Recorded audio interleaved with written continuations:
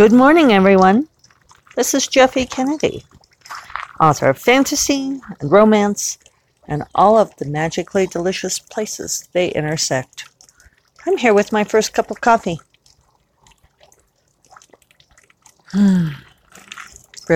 Brilliantly lovely. Today is Tuesday, October 6th. And because Tuesday is release day in the publishing world, got a couple of different shout outs today. Shout out to Bestie Grace Draven for the release of the Epos King. We've been waiting on this one. I've been posting my reviews in various places, but I love this book. Might be my favorite of hers so far. I really did enjoy that book. And then I also have a Christmas book to tell you about because, hey, Halloween is a few weeks away, so we should start talking Christmas. Christmas romance. This book actually came out a week ago on September 29th, which is good because if you're ready to start reading Christmas, you can read this now. This is a wonderful collection from the Zebra imprint at Kensington called Christmas Kisses with My Cowboy. Nothing says Christmas like a cowboy. The cover is great. The cover has the cowboy with what appears to be a small Christmas tree, cowboy on his horse with his hat, Natch, with what appears to be a Christmas tree across the saddle in front of him and an adorable little dog leaping through the snow beside them. They are bringing the emergency Christmas tree to, I'm hoping, the cabin in the woods because, you know, that's one of my favorite tropes. So anyway, the anthology features stories from 3 best-selling authors who are all beloved for writing sexy Western romances with alpha heroes and strong adventurous heroines. This one includes Diana Palmer, Marina Adair, and Kate Pierce. Now, I don't know Diana personally. I don't think that we have met. But according to the information I have here, her many big books have hit all of the bestseller lists, hardcover, trade paperback, mass market paperback, and her readers implicitly trust her. She commands an impressive number of readers who never miss one of her books. Good for her. Good for you, Diana, on building that brand, because that's pretty impressive to sell well in all formats like that. Now, I do know Kate Pierce, New York Times best-selling author, known for her ability to create realistic and compelling communities filled with complex characters that fans of Western romance crave. Kate writes all kinds of stuff, and she is a darling person. I love Kate. She is unfailingly wonderful.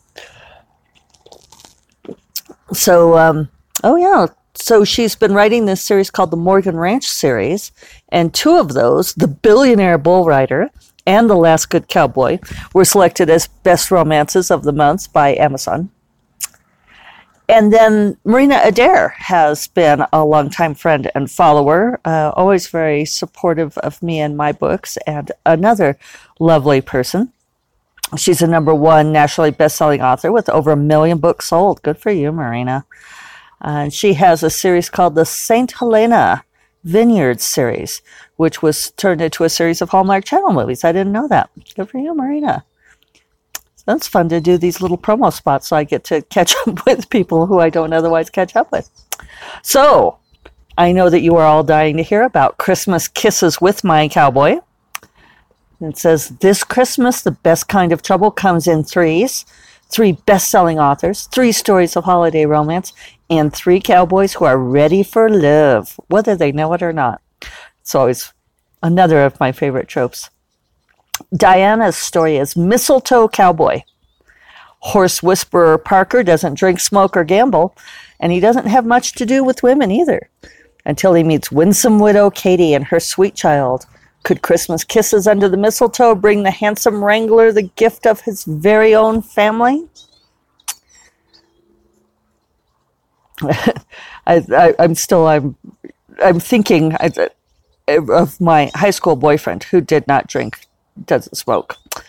He didn't gamble either, but he did have a lot to do with women. He was my first lover. Hi, Kev. And we used to joke about, there was that song, don't drink, don't smoke. What do you do? Don't drink, don't smoke. What do you do? Must be something inside. That was totally Kev. We would always tease him with that song. He loved it, I think. All right. Marina's story is Blame It on the Mistletoe. They all have mistletoe in the title. That's a cute idea. Blame it on the mistletoe. To claim his slice of the family ranch, Texas Ranger Noah is forced back to Tucker's Crossing. All he expects to find is a tractor load of painful memories until a holiday storm, a power outage, and perhaps the magic of Christmas deliver him to rescue an intriguing woman named Faith. But who is rescuing whom? Oh, and Dorinda gave a little quote for Marina. She called Marina Adair's a breath of fresh air. Marina's that actually sums her up perfectly. And then Kate's story is Mistletoe Detour. When Morgan Valley rancher Ted Baker gets out his tow truck to pick up a snowbound driver, he doesn't expect to find his old school friend Veronica on the lam with her pet pig, much less true love, just in time for Christmas. That sounds so Kate. Kate just has the best sense of humor. Yeah, it's funny they have on here the story locale is present day, and then it says for Diana Palmer's it's Colorado, and for Kate it's rural California, and then they don't list Marina. I'm assuming, well, it says Texas. What, Texas Ranger? Oh, he's forced back to Tucker's Crossing. So probably Tucker's Crossing is not anywhere in particular. Well, so if you love cowboys and Christmas romances, this sounds like a sure bet for you. I'll include links in the show notes, and I'll put the cover on the podcast here. Christmas Kisses with My Cowboy. And I really want to know if the cowboy brings a Christmas tree across the saddle, because that would be epic. All right. So, how are you all today? What have I got going on? I have made good progress on the long winter of the crystalline moon. Oops. I've got Christmas Kisses with My Cowboy in my head.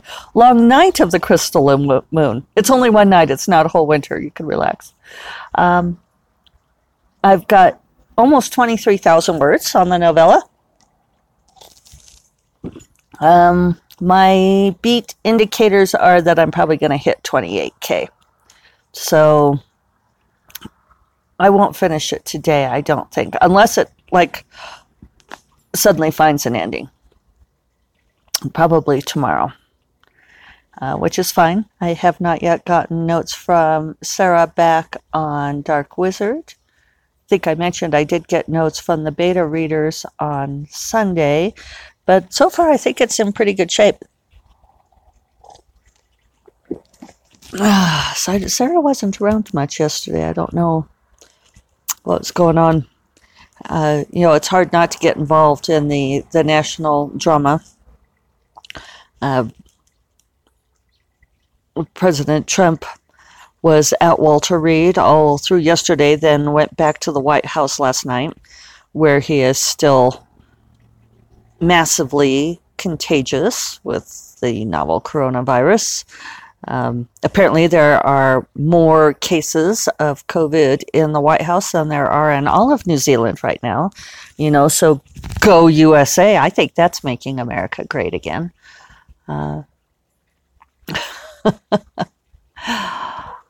It's just, it is such a circus. I did look at the clip of Trump posing at the White House for photos last night. Of course, he took off his mask for the photos. I guess at least he had one on before that. I don't know.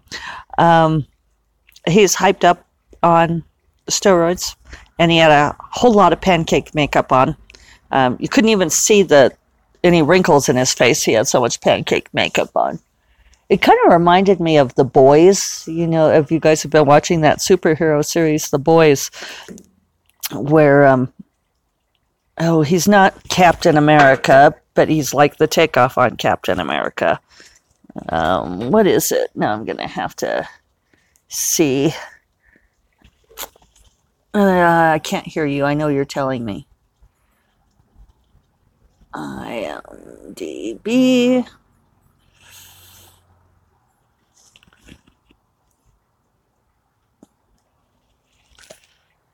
Oh, I'm probably not going to bring it up on the...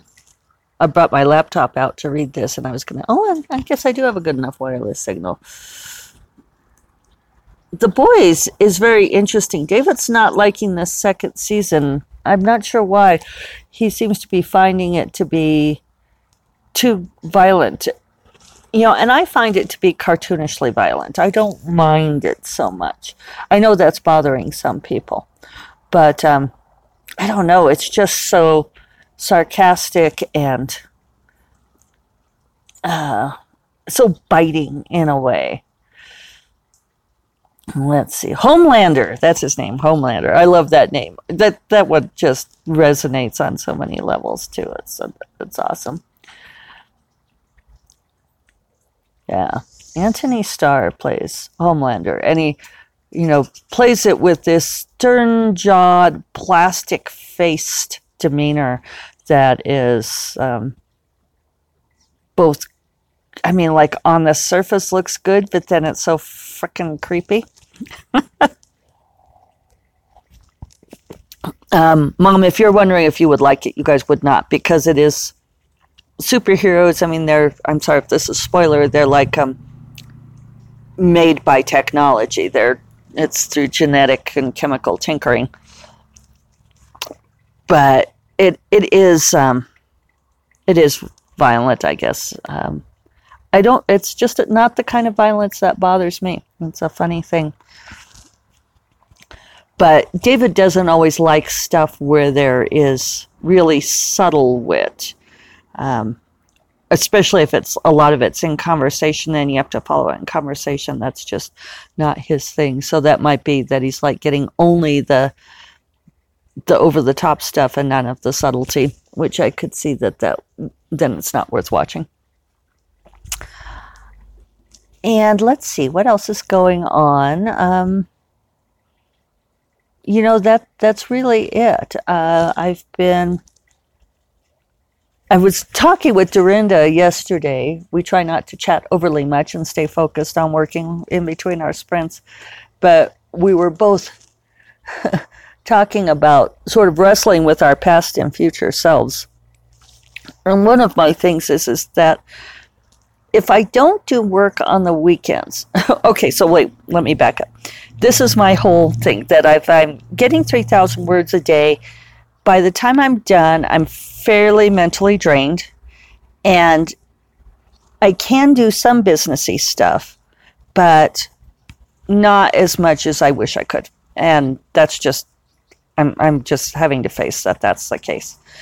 I'm very happy with my productivity this year. I mean, I feel like I've really got myself on a much more even keel, and I've officially passed... for this year, I have already written more words than I wrote in all of 2019. Now, granted, 2019 was my lowest word count year since I've been keeping track. In 2019, I wrote 377,996 words. I recall, I think I even talked about on the podcast that I was tempted to get like 4 more words so I could at least make it a round number, but I thought, well, that's just silly. That's, round numbers, what does it mean? And what would, unless there were 4 words on something, it didn't matter. So now for 2020, I've written 380,931 words. So I've surpassed 2019, and I am on track. If I keep up this way, I will be on track to do better than 50% of the year since I've been tracking, and I've been tracking since 2012. So I'm very happy with where I'm at on writing productivity, and that is the most important thing. But then I end up with these other businessy things to handle. And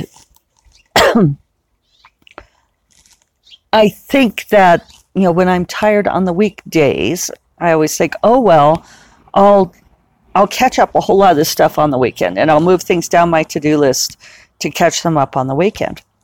But then weekend Jeffy is like, hey, it's my weekend. I should be able to have some fun and relaxing times and not have to do tons of business on the computer. Weekday Jeffy can handle this because there's no reason weekday Jeffy can't do this stuff once she's done writing. She's done by 1 p.m. What the fuck is she doing with her time? So then weekend Jeffy moves those things back onto weekday Jeffy, and then weekday Jeffy is tired after writing. So it's this tussle between myself, and Dorinda suggested that perhaps I get a mediator to sit down with weekend Jeffy and weekday Jeffy and come up with a more equitable distribution of labor. I think what I need to do is periodically between books, because I did move pretty fast from Dark Wizard to this novella because I need to get this novella written. I need to take like a weekday or two just to catch up all the businessy things. Some of it's dumb stuff. Like something I need to do is do the HTML formatting of the descriptions for these various books. And as I'm saying this, what I'm thinking is maybe I should ask Corrine to do this. Because she could be doing a lot of these things for me. News on the Corrine front. She had her checkup yesterday, and she's doing really well. She has to take it physically easy for another couple of weeks, and then she could start resuming normal activities like grocery shopping. Woohoo!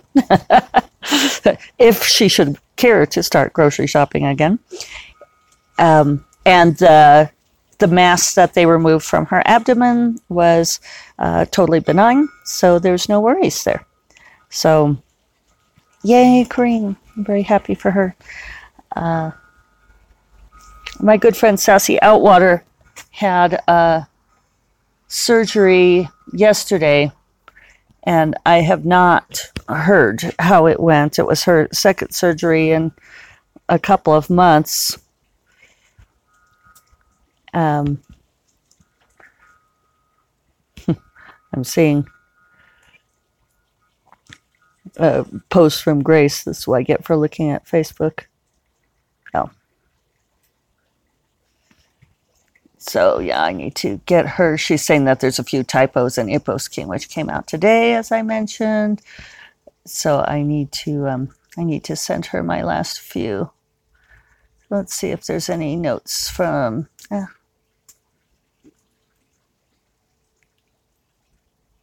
Sassy. Facebook, this new setup, just it wants to show me Sassy Outwater write photos. And it's like, well, I just want to go to her. So let's see. She posted. So there's supposed to be this friend of hers that's supposed to let us know. Oh, here we go. For those of you who are waiting on this update, Sassy Outwater Wright is out of surgery and resting in her room. She will update everyone herself when she feels up to it. She always chooses a song for surgery days, and she asked me to share. So that's good. I'm glad she came through the surgery. This one was going into the bones of her skull, and, well, we know how that sort of thing goes. So... I think that's it for me today. I'm going to go in and get ready to write some more words.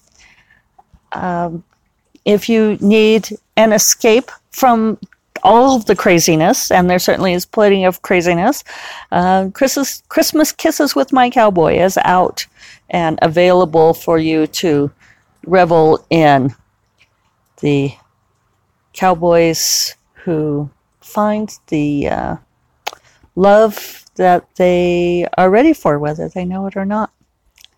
I hope you all have a great Tuesday. First Cup of Coffee is part of the Frolic Media Podcast Network, and you will find more podcasts you love at frolic.media/podcasts. And I will talk to you all on Thursday.